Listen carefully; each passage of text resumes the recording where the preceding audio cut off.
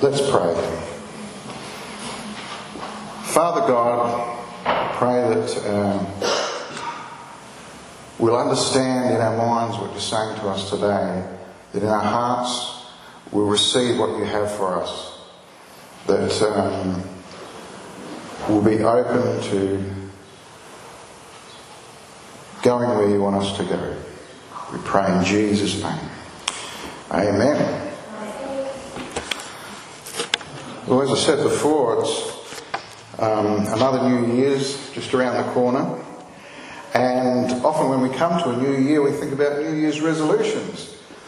And that's always talked about, so I'm not going to talk about that. But I am going to talk about choices. Choices is a similar thing, and making the right choices. So choices every day, we have to make choices. Some choices are easier than others. So, for example, what we eat and we drink. Some people can stress about it, but generally it doesn't really matter too much.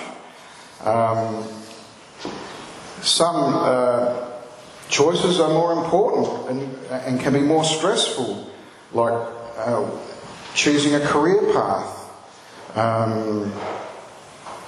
what friends we'll hang out with. And some choices can be life-changing, like who we're going to marry. But the most important choice of all, that will decide our whole future, is who we will follow. When I was looking at some statistics in our country of religious belief from the last census that we had, for the first time, I think there's more people that don't believe in anything in our country than do believe in God. Or it's very close, very even.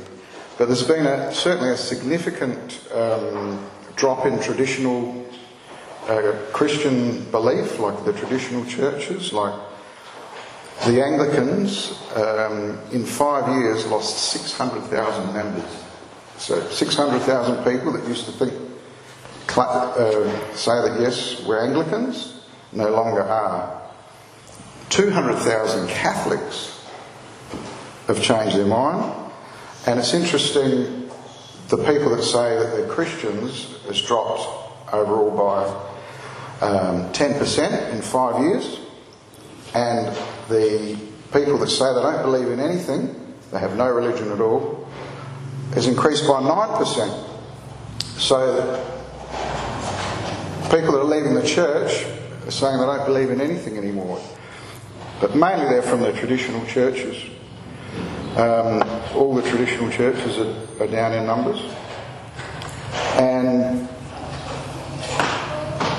I think it's because they've chosen to hold on to tradition over being relevant. And I know that there's some, the last few weeks we have been following traditions. Like we've been strongly talking about the tradition of Christmas and singing the songs that are centuries years old. So there's nothing wrong with tradition in a sense, but when the majority of people can't relate to it anymore, there is a problem there. There's a problem with some of the choices that are being made. So, who do we believe? We follow the Lord Jesus. Whose word will we listen to? And how do we know the difference? Well, Jesus said, I am the truth, the way, and the life. There's no other way to the Father except through me. So when you have half of Australia saying, we don't want to believe in anything, or there's nothing that we think is worth believing in, if what Jesus has said is true, this is a very serious situation in our country. And, we have to take a look at ourselves and saying, are we part of the problem or are we part of the solution? And I know there's some huge churches around Australia where people are seemingly flocking to those churches, but when you actually look at the statistics, the Pentecostal church has actually shrunk as well by 2%. So they're doing a lot better than the traditional churches, but they're not doing probably as good as they have in the past, because in the past the Pentecostal church has always grown strongly. And we might look at a few reasons for that later. So the next big choice is, if we're going to follow Jesus, is how do we go about following Jesus? Well, we need to know someone to understand who they are and what they're doing. And how do we get to know Jesus? It's through his Spirit and through his Word. They each work together in us to help us grow and know God more deeply and understand more fully what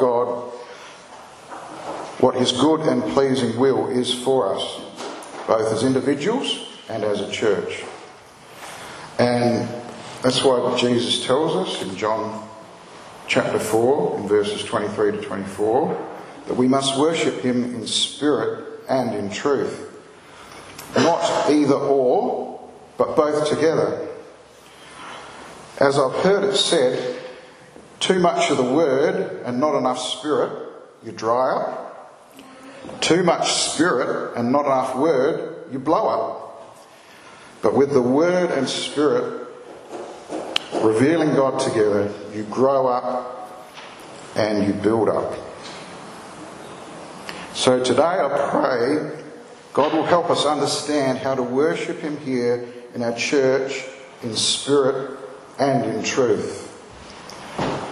And I'll just read that full scripture for you in John chapter 4 verse 23, where it says, but the time is coming, it's verse 23, I'll read that as well, but the time is coming, indeed it's here now, when true worshippers will worship the Father in spirit and in truth. The Father is looking for those who will worship him that way. For God is spirit, so those who worship him must worship in spirit and in truth. So how do we do that? Well, first of all, we need to know and be who we are in Christ. So because of who we are, if you believe in Jesus, we have access to the truth through his Spirit and through his Word, as I've already said. So never forget who you are. For those of us who believe, God says we are his children. We are children of a living God, adopted into his family. So Jesus, by the sacrifice of his body, paid with his blood the price for our sin on the cross. And now, because we believe in what he's done, we are restored into God's family and are welcomed into his presence. Back in the Old Testament times, that sort of thing was unheard of. Because to come into God's presence, where he dwelled in the temple, you had to make sacrifices to atone for your sin. If you were a foreigner, you couldn't. The closest you could get in the temple was the outer courts, which is why Jesus was so cross when they'd set up basically a market in the court for the Gentiles, because that's where the Gentiles, that's the only place that's the closest they could come to God, and they'd set up a market in there to sell stuff for those that were coming to believe. And Jesus drove them out and said, my house should be a house of prayer. He was zealous for his house, the house of God. And he wants us to be zealous for the house of God now. The house of God no longer is a building, But as a people, the Holy Spirit rests in us, which is an amazing thing. In the Old Testament, the Holy Spirit dwelt in the Holy of Holies. So we talked about the Gentiles could come into the outer court. Then there was a court that the women could go into if you were an Israelite. Then a court that the men could go into. And then a place inside the temple where only the priest could go. And then into the Holy of Holies once a year, the chief priest could go into. And they used to tie a rope around his leg in case God didn't accept him, and they could pull him out, because if someone else went in there, they would die as well. Because imperfect people can't come into the presence of a holy God. But we also read the closest in the Old Testament was Moses, and he was like a reflection of who Jesus was. And when we read about him in the Old Testament, God says, I didn't speak to Moses like I did with the other prophets in dreams and in visions, but I spoke to him face to face like a friend. And that's who we can be. We can be God's friend.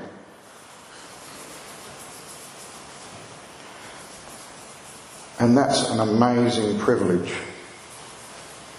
that he accepts us no matter what we've done when we surrender to him.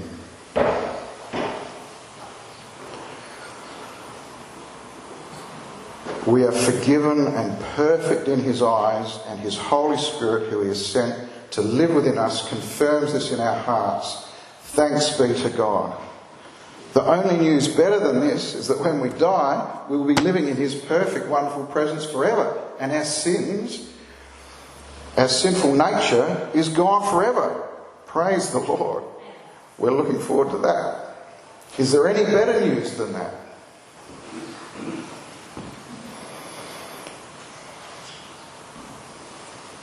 I can't think of anything off the top of my head. I think it's very incredible that the God that made the whole universe cares so much for us that he sent his one only Son, Jesus, to die in our place, so that we wouldn't have to be estranged from God, but we can be brought back and have into a proper relationship with him.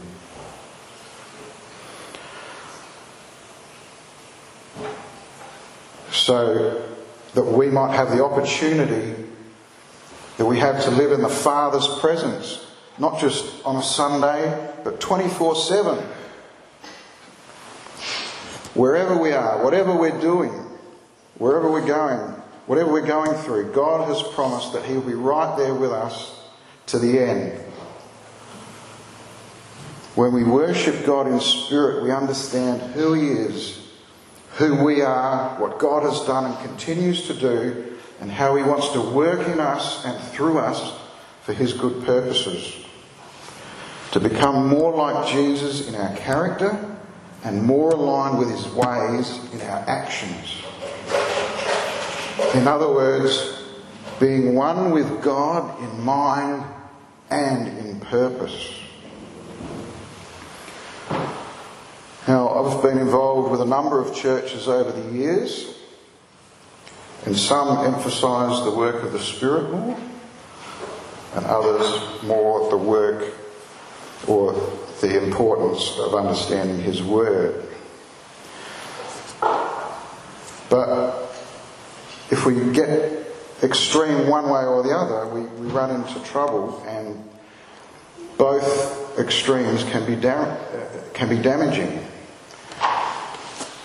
So I know I was in one church where they didn't really care what you did or said too much, as long as it wasn't too heretical, as long as the Spirit was moving. So, might be a miracle happen or something like that. The person that got up to speak might have spoken a whole lot of stuff that even isn't scriptural, but as long as people are coming and things are happening, the Spirit is moving, you can do whatever you like. Another church I was in, they were so wrapped up in what the truth is, they were arguing with each other all the time. All they were doing was arguing about what the truth of the Scripture is. They were more concerned about being right than caring for one another. Whereas on the other side, they thought that because the Spirit was moving, that it wasn't important what truth is. But the fact is that both of God's truth revealed in His Word, which is Jesus, revealed to us through His Spirit, work together to confirm who God is and what He's about.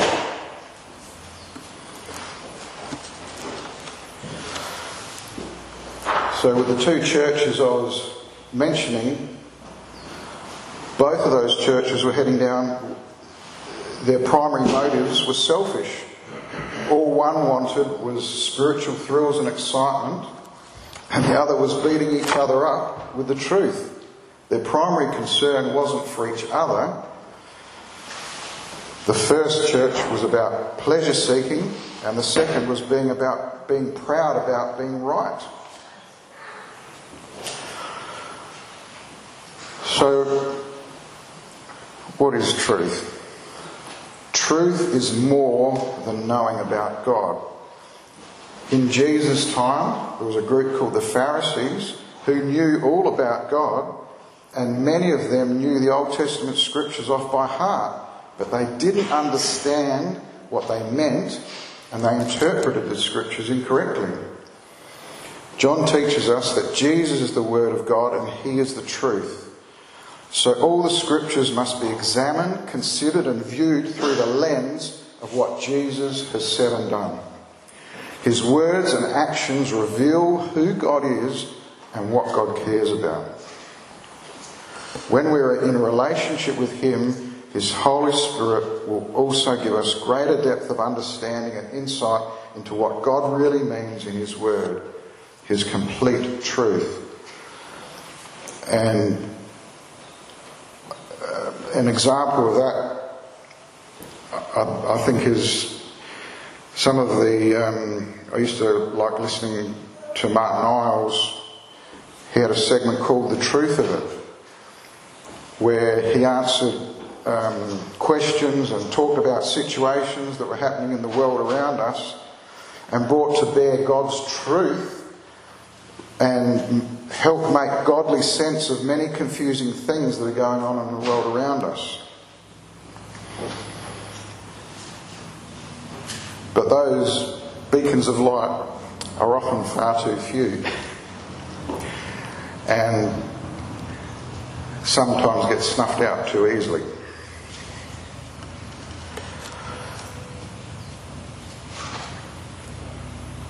So what I want us to also think about is, are we going to follow any old way, or are we going to follow God's way? The Bible talks about following the narrow path that leads to life, not the highway which leads to death. So the highway basically says any which way we can, whatever works, is what we should do. What my personal truth is, whatever works for me. It was interesting when, in my study through Revival College, one of the characteristics of the early Pentecostal church in Australia, and in particular the CRC church, which we're a part of, which started here in Adelaide by Leo Harris in 1945, was their deep desire to establish a church that was authentic to the Scriptures and living in the power of the Holy Spirit. This meant embracing the gifts of the Holy Spirit in their church services. So, we've been, I know, in Bible study, you haven't all been involved in our Bible study, but in our Bible study it's one of the things we've been looking at. In particular, there's some gifts that lend themselves more to a church service than others, like a word of knowledge, a word of wisdom, a prophetic message. But also, we've had in our church people have spoken in tongues and the tongues have been interpreted. God reveals himself and uses many people in different ways as the Spirit determines. But I was also had to do an essay which looked at the decline of the use of these gifts in the Spirit in the public meetings of Pentecostal churches in Australia from the late 20th century onwards. I found a few key reasons that have contributed to the decline in the use of these gifts. I think firstly they've gone away from the plan that the Maker has given us. Like in the Bible, it's, some people have said the Bible stands for basic instructions before leaving earth. It's our manual for life. And in there, God sets down many things through his apostles and teachers in the Bible about resources that he's given us. And one of those resources is through his Holy Spirit. He's given us good gifts.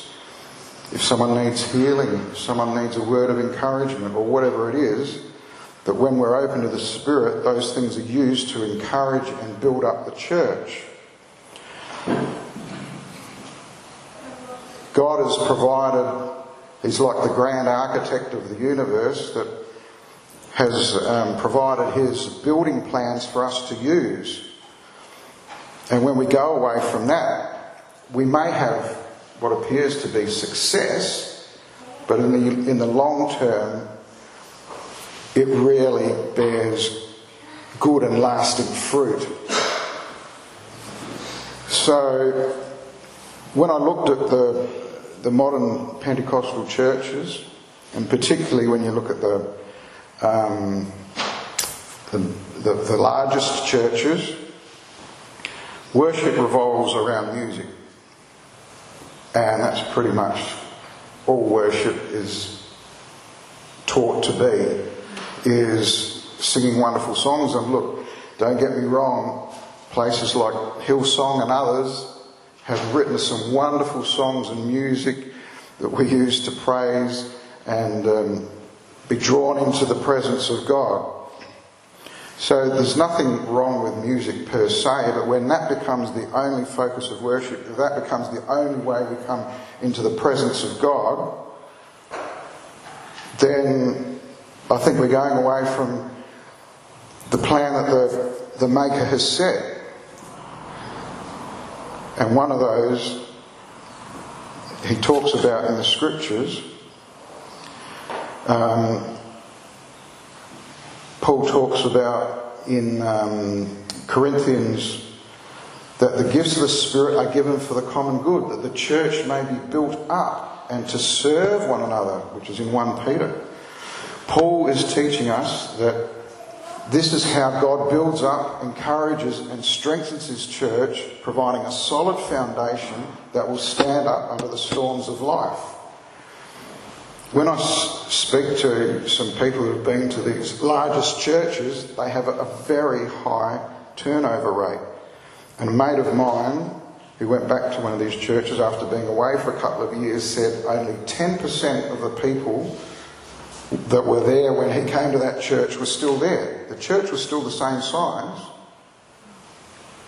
but there was an enormous turnover.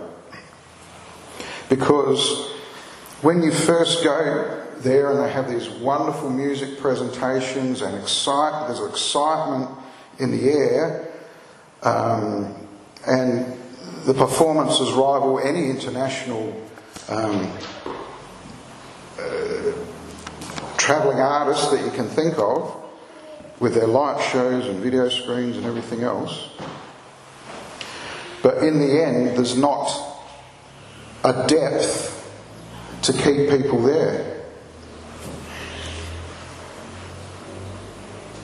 Yes, the Word of God is part of it as well. They do always preach, and that is good.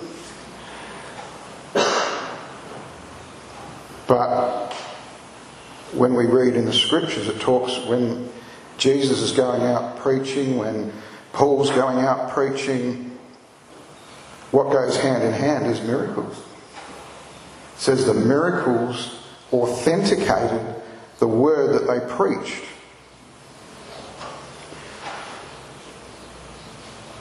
And that's one thing in Australia that we don't believe in the supernatural. But it's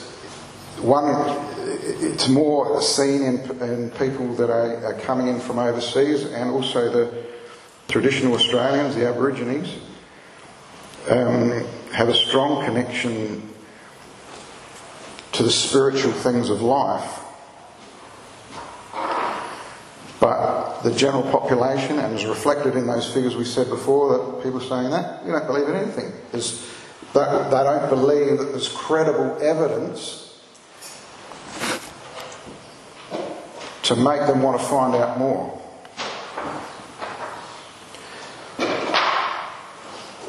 So that's why I want to advocate for the gifts of the Spirit at work in our church, that we are open to being used by God.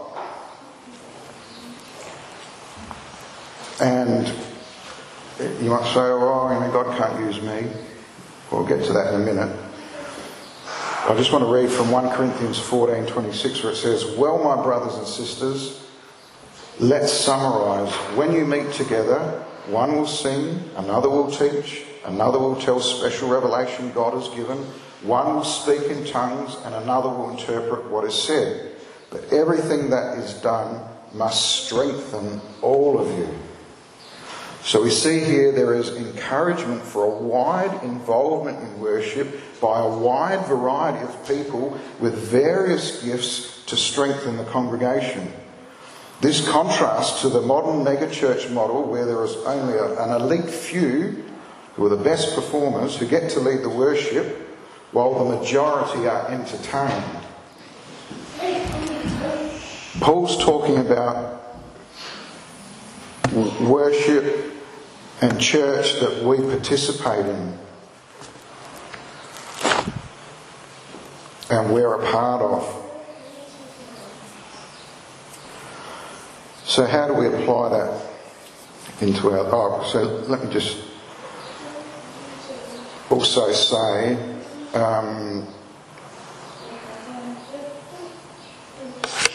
one of the reasons why those big churches put on those big presentations is because it works. It draws a lot of people in. But I'm not just about getting numbers here on pews, but developing and discipling believers to develop the gifts that God has given them and live out the calling He has placed on our lives.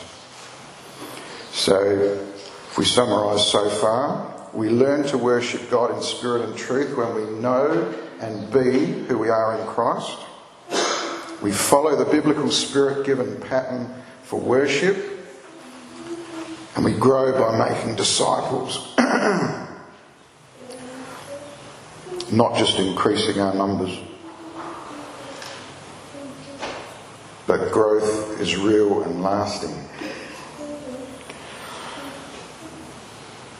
So to put this into action, we need to be open and expectant that God can and will use us, and rely on God's power, not our own strength. As I said before, we usually think we're not good enough, or God won't use us, we can't do it because, which is usually a fear response. Sometimes there is some truth in our fears about ourselves. But in Isaiah 40:29 says, God says He gives power to the weak and strength to the powerless. And I just want us to watch a short video, a couple of minutes, from Nicky Gumbel, which I think he covers this very well.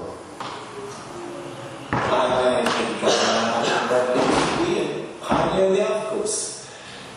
In Isaiah chapter 40 verse 29, it says that He gives strength to the weary and and increases the power of the weak. I'm far from perfect. I sometimes find it hard to believe that God really loves me, especially when I mess up, fail, or make bad decisions. Actually, no one is perfect apart from Jesus. But God so loved the world that he gave his one and only Son to die for us. Therefore, God must love imperfect people. In fact, when we were still sinners, Christ died for us. God knows that perfect people do not exist. We all fail. God's love for you is bigger than your mistakes. God loves imperfect people. Everyone knows that their marriage partner's not perfect, their children are not perfect, their parents are not perfect, and their friends are not perfect. But we love imperfect people. If we love imperfect people, perhaps it shouldn't surprise us that God loves imperfect people even more. God is also a power-sharing God. Our verse for today from Isaiah says, he gives strength to the weary and increases the power of the weak. Or as the Message version puts it, he energizes those who get tired. Those who wait upon God get fresh strength. Quietly wait on God, study his word, pray, worship and meditate on his love for you. He will restore you, re-energize you and empower you to face everything you need to do.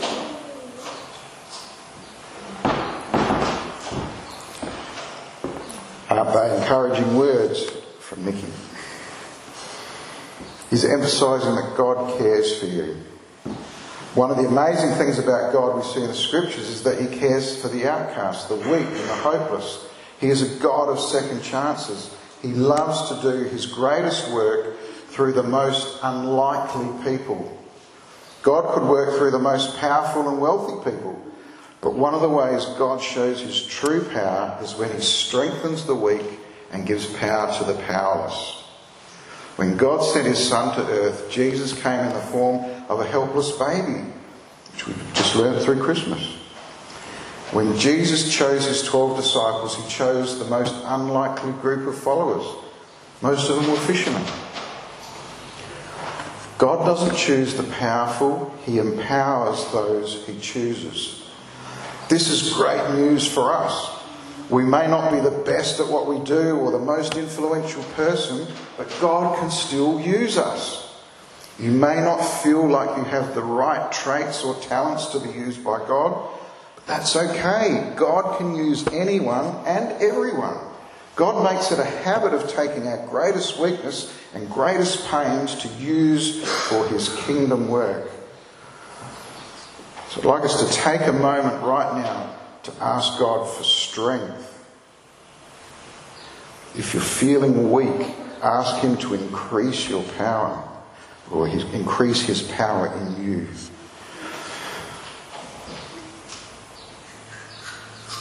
While our weakness may not be fixed like we'd like, when we're open to God using us, he will turn unlikely situations into powerful moments for his kingdom. As Barry Chanters taught us before, when we step out in faith, God steps in with his power. And Hans Wortmann taught us recently, when we do our small bit, God does his big bit. Ask him to open your heart and mind to how he can use you, including your weaknesses, to make a difference in the world around you. Let's pray. God, you are so strong and faithful. Thank you for strengthening us through your Spirit. Thank you that you've given us your word through Jesus. Thank you that even when we're tired and weary, you can still use us. Help us never give up, but to continue to follow you regardless of our circumstances. We pray in Jesus' name. Amen.